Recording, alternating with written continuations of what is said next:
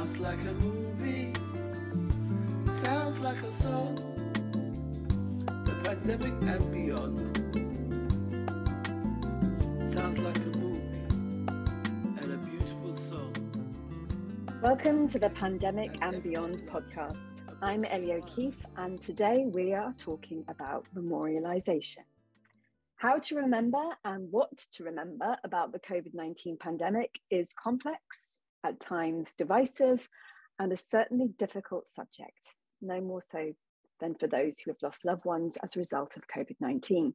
Just as the pandemic unfolded in the spring of 2020, we witnessed a burst of memorialising activity, driven by loss, driven by the need to grieve, a sense to fight for social justice, or to express solidarity with the bereaved, in stark contrast to the absence of such activity in the wake of the flu pandemic seen 100 years before. There is a profound sense of rupture and dislocation in the rituals of memorialisation themselves. We've not been able to do the things we would normally do to remember loved ones, either collectively or individually. The pandemic has been especially disruptive to our social life and ritual practice. So we've adapted, we've moved outdoors or online to express our collective and individual sorrow. But what does this memorialising activity show us about how society has adapted to the pandemic? And how influential will this early response be on future understandings? Does this set templates for the future remembrance that will shape our understanding going forward?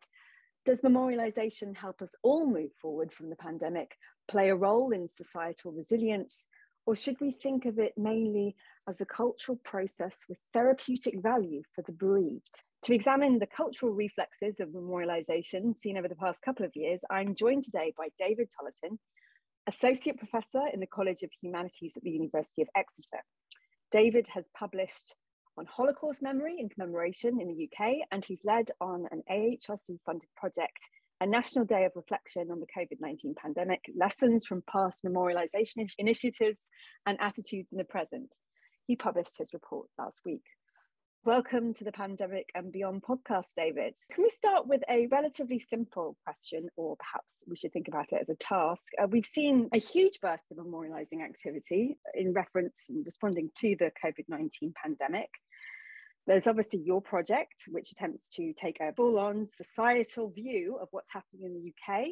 I can think of another project too in the Pandemic and Beyond portfolio, led by Karen Windle, on bereavement rituals. And there's a wealth of other research in memory and memorialisation that obviously has happened outside the HRC parameters.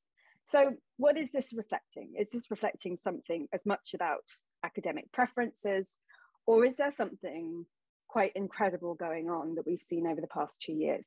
Hello, it's lovely to be invited to speak. Well, in terms of the scope of the project that I was involved with, it partnered with the charity Marie Curie and their National Day of Reflection initiative. So quite early in the pandemic, Marie Curie campaigned for this event, the National Day of Reflection, and it first happened on 23rd of March 2021, and then it's going to be repeated 23rd of March this year and potentially on into the future. And the sort of remit of the National Day of Reflection is very broad. Marie Curie are not especially controlling about what they see as the remit underneath this umbrella of reflection on the pandemic and kind of remembrance of the pandemic. And so in some ways, my project was shaped by that, and it does take a very broad view. It's also influenced by my work in Holocaust studies. My most recent book on Holocaust studies thought about the whole of Holocaust memory in 21st century Britain, particularly in relation to ideas of religion, diversity, and secularism, and had quite a broad focus.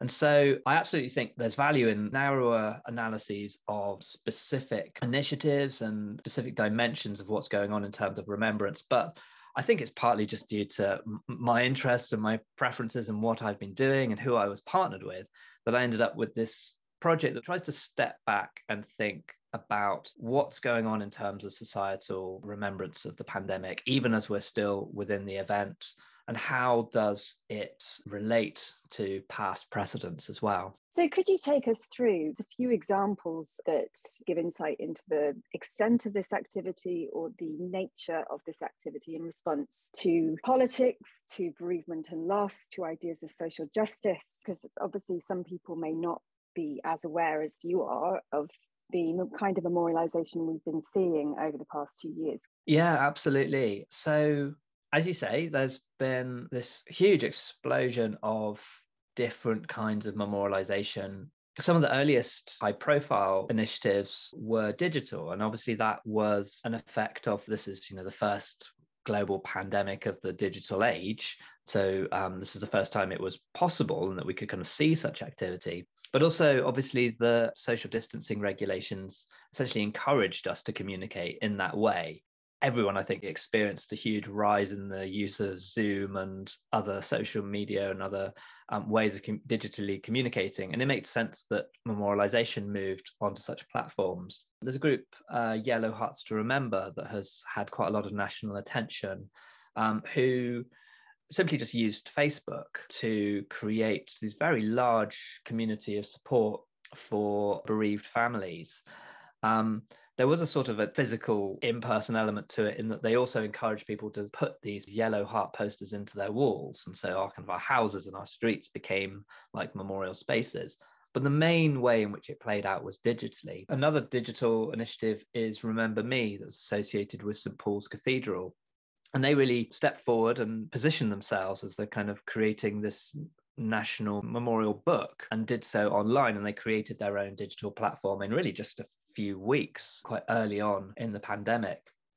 So there's been this digital activity, but we've also seen, as you mentioned in your introduction, a growth of creating kind of physical sites, but particularly outdoors. One of the most high profile is the National COVID Memorial Wall. And there are huge numbers of other smaller physical memorials up and down the country. There are memorial trails. There are memorials that have been built up on hillsides. A really interesting one is a group called the Forest of Memory, who are thinking much more long term and are creating forests in a few locations around the country where each new planted tree is linked to the story of a particular person who died from COVID-19.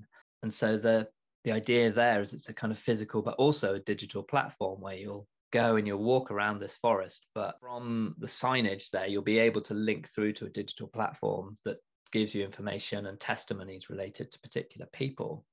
So there's been this kind of huge profusion of digital initiatives, but also physical initiatives as well. So there's no lack of activity going on. Obviously, there is a sort of rhetorical tradition in the UK, particularly, that there is no politics and memorialisation. But I think most scholars would say that politics is inherent in some way to memorialising action, or at least it becomes articulated in those spaces. So could you tell us something about the politics of this activity? Yeah, absolutely. Traditionally, central, high-profile, national level commemoration of events is usually associated with the state. But there's a great deal of uncertainty about the extent to which the UK government meaningfully could lead memorialisation of the pandemic, given all the questions about its performance during the pandemic, controversies over, Partygate just recently in 2022. And in my project, when I interviewed organisers of memorialisation initiatives, lots and lots of them were very sceptical about the extent to which any government-led initiative could be uncontroversial. And especially groups who represent the bereaved were quite uncomfortable with the possibility of a government-led process of memorialisation. So in that sense, there's politics infused in it by the very fact that it's so grassroots what has happened. Most activities have happened from kind of bottom up in terms of local initiatives. I should nuance that a little bit in the sense that regional governments around the UK have been a bit more active. Scottish government and Welsh government have been quite supportive, say in the National Day of Reflection. Something else, though, to mention in terms of the politics of this, that many commentators and scholars writing about the pandemic have said people's experiences of the pandemic were very diverse. we didn't all just experience the same event in a single uniform way. And one of the big differences relates to race and ethnicity. So death rates from COVID-19 in the UK were higher in non-white parts of the population.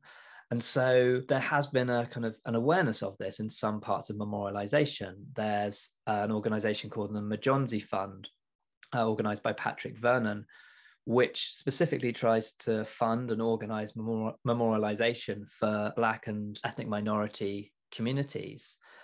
And there is an element of politics there, because the reason why death rates were higher in non-white population isn't due to any sort of underlying nature of the virus. It's to do with long-standing systemic issues to do with inequality. And for some people, that's more comfortable to address than others. I think UK government aren't particularly comfortable with that. They're not very keen in talking about systemic racism or systemic racial injustice. And so diversity of experiences during the pandemic becomes an issue in terms of, how's that represented in memorialization. I mean, I'd even say that memorialization that has attempted to be specifically non-political, St. Paul's Cathedral's one of them, can in a sense end up being political by default, because St. Paul's Cathedral has had a relatively warm response from the government. And one part of that may be because they've explicitly avoided any political commentary whatsoever. And so, in a sense, ended up becoming inadvertently slightly political. I think there is also a sense that we have seen increased use of memorializing forms and rituals to articulate the sense of grievance and harms that we can see in our society and that have become so starkly illuminated in the pandemic, especially with Black Lives Matter and the memory statue wars in the UK. And I was wondering, in relation to the conversations you'd had with Marie Curie and other memorial practitioners, about how much international or transnational frames had been part of their considerations. Obviously, we've ended up with a quite national focus in our memorialization, but it has been a global pandemic, and there have been questions from academics, amongst other people, about why we haven't developed more international, transnational memorial culture. But is this something that they were concerned about too? Yeah, I mean, you're right that it feeds into a wider conversation in memory studies that's been going on for 10, 20 years even, regarding basically, is it the case that the frames of our memory as a society is national, or are we increasingly thinking in more kind of global terms? Now, with regard to the pandemic, at least in the UK, I would say that the focus has pretty much all been either local or national. Marie Curie and other organizations I've spoken to as part of this project generally haven't thought in international terms about collaboration. Now, part of that with Marie Curie is straightforwardly because of their remit as an organization. They focus specifically on the UK, but also because, at least in terms of building physical spaces, it's hard to frame things in international terms. Now, there is actually an attempt to build what's been called the World Memorial to the Pandemic that's going to be built in Uruguay. But the extent to which that will meaningfully be global in terms of how many people visit it, and whether, an everyday person who's bereaved during the pandemic in Britain is going to travel to Uruguay to go to this contemplative space, I think is fairly questionable. In reality, things have been more local or framed in terms of the national, although with uneven distribution across the UK. The Westminster government have been fairly quiet about memorialisation, whereas regional governments have been more willing to get involved. Scottish government, notably, launching this Remembering Together initiative in late 2021. I wonder how much this reflects those historic memory cultures that you refer to and reflect upon in your report. The fact that our memorializing culture is perhaps dominated in some ways by memory of the First World War and memory of the Holocaust. I just wanted to ask you about how influential you felt these ideas, these cultures were, and what that might tell us about how COVID memorialization might develop in the future. Yeah, I think First World War remembrance in Britain has been often this kind of dominant frame, dominant precedent. So when I spoke to Matthew Reed, who's the chief executive of Marie Curie, he cited Remembrance Sunday as the example of how the National Day of Reflection might work.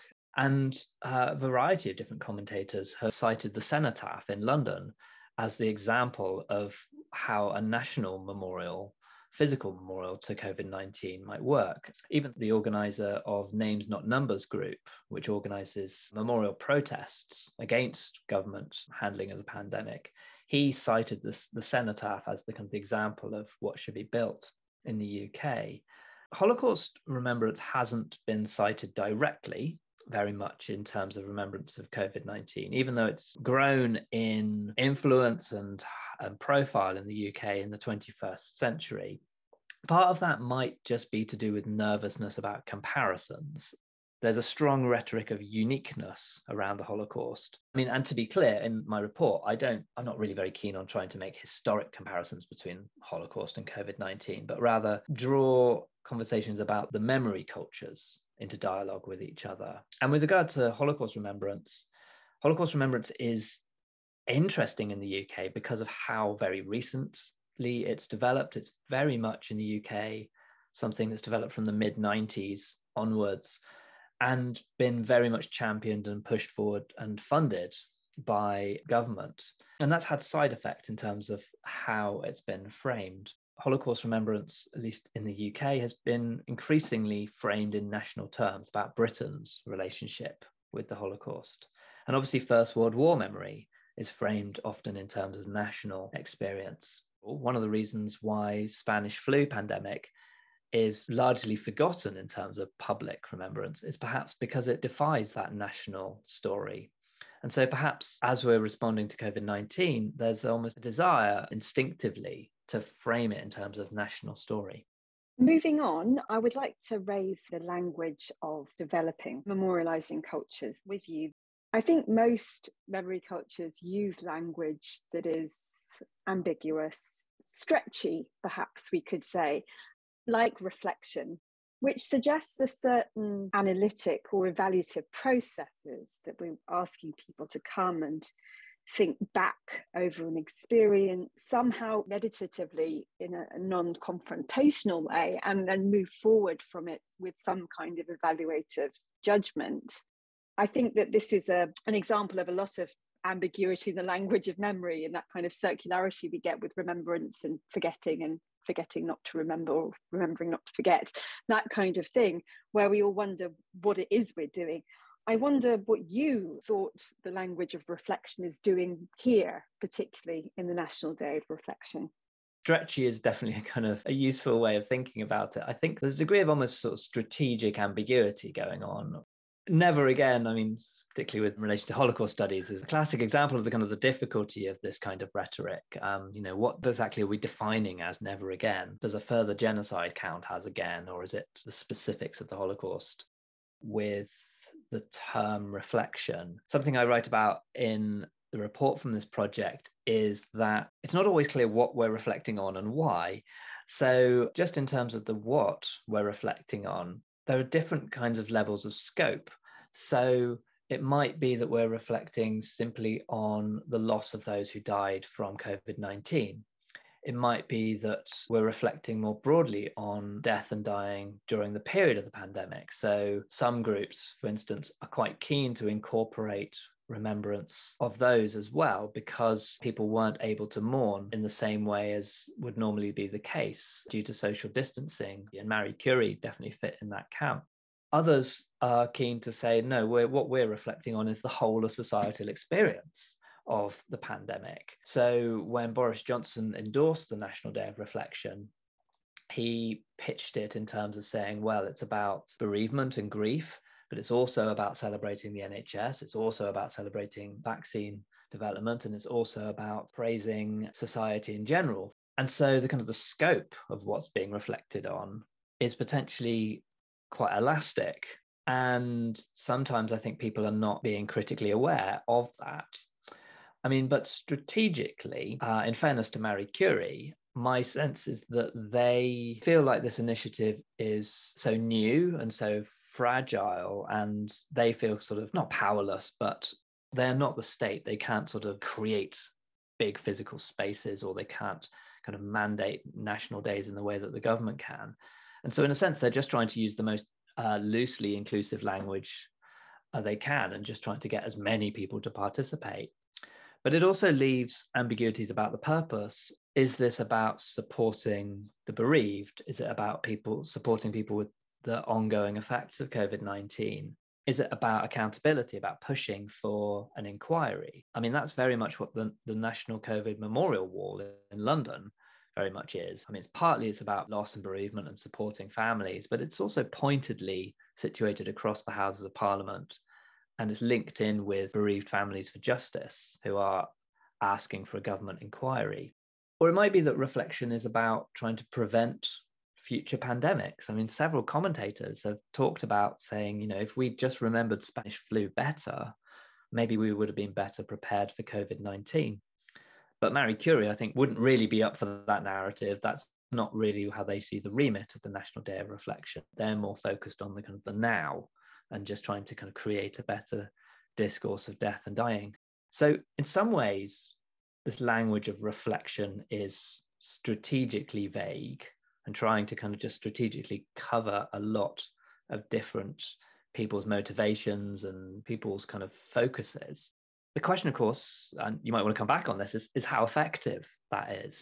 Scholars in memory studies across different contexts of memory studies have become increasingly skeptical about the extent to which we can really neatly have societal impacts through such kind of broadly employed terms.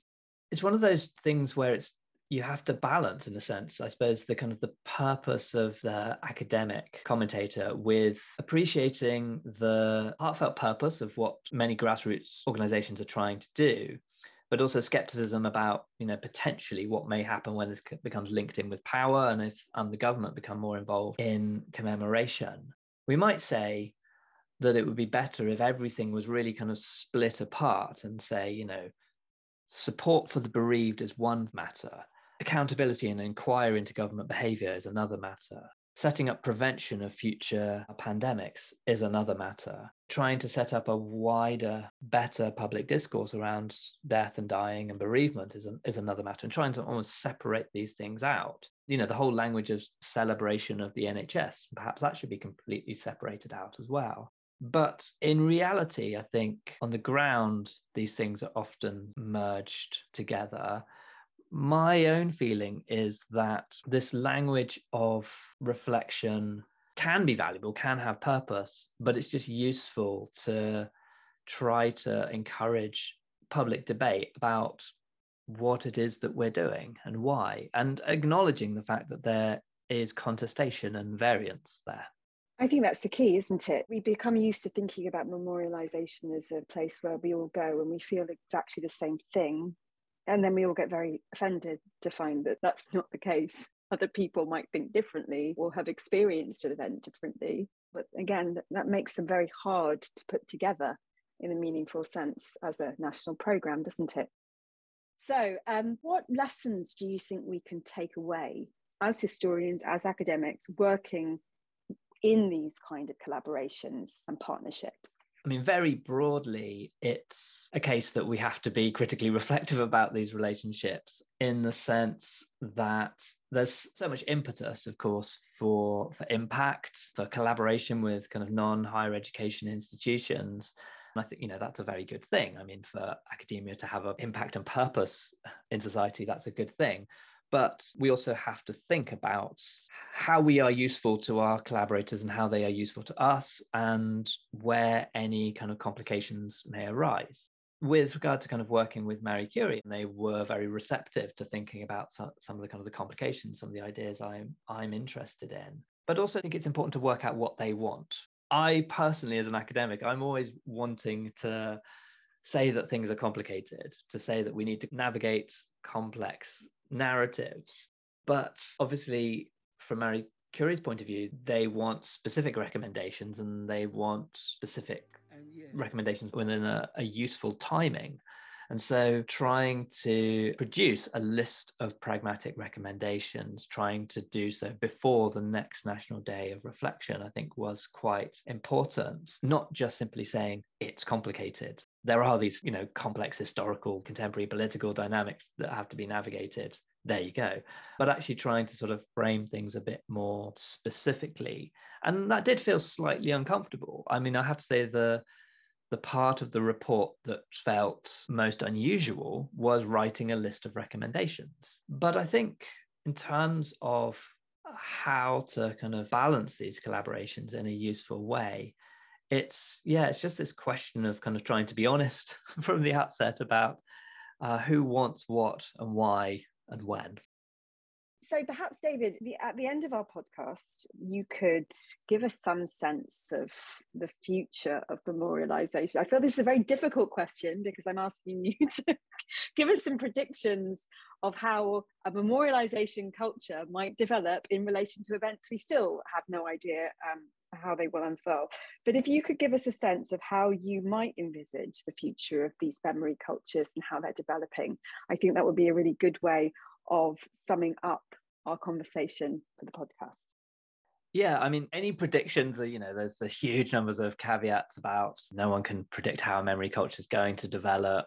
We don't even know how the pandemic's going to develop. Literally on the day that we record this, the Home Secretary has said that we should be prepared for a rise in cases. But in terms of how all of these processes evolve into the future, I mean, I think one thing to really bear in mind is that we should be thinking about forgetting as well as societal remembering.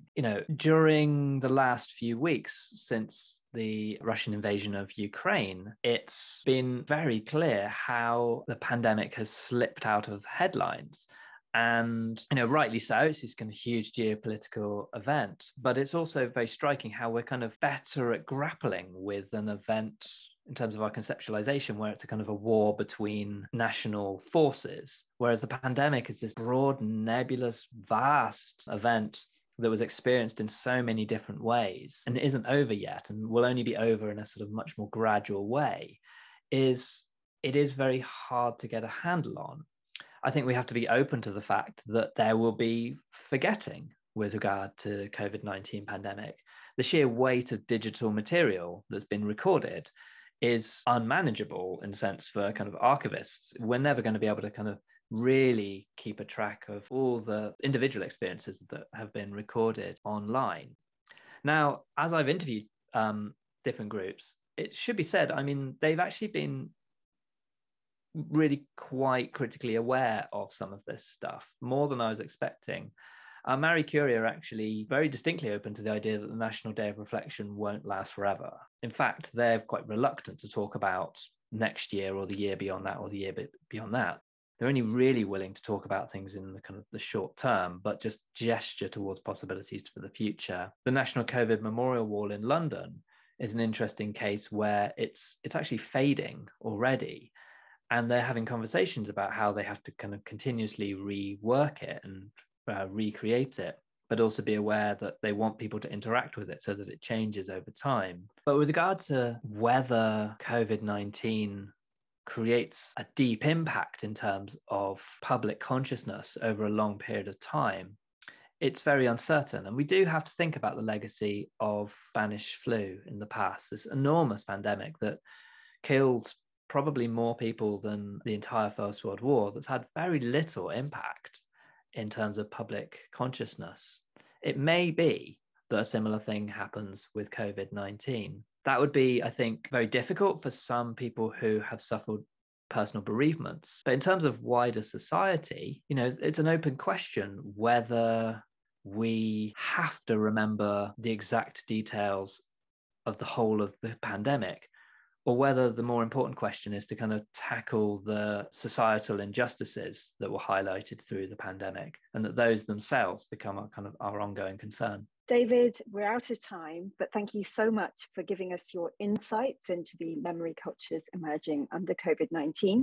For our listeners, you can find a link to David's report on the podcast website. And of course, the National Day of Reflection is on the 23rd of March. The Pandemic and Beyond team is Pascal Aebischer, Sarah Hartley, Victoria Tischler, Des Fitzgerald, Karen Gray, Benedict Morrison, Garth Davies, and me, Ellie O'Keefe. Our podcast editor is Olivia Reese. The music was written and recorded by Ronald Amanze. To get updates on the project, find out more about the latest research and access our other episodes of the series, you can find everything you need on our website, pandemicandbeyond.exeter.act.uk, or you can follow us on Twitter at Pandemic Everyone Beyond. loves a box of smiles, the pandemic and beyond. Dementia Diaries. Sounds like a movie, sounds like a song. La la la la la, la la la la la, la la la la la, la la la la la.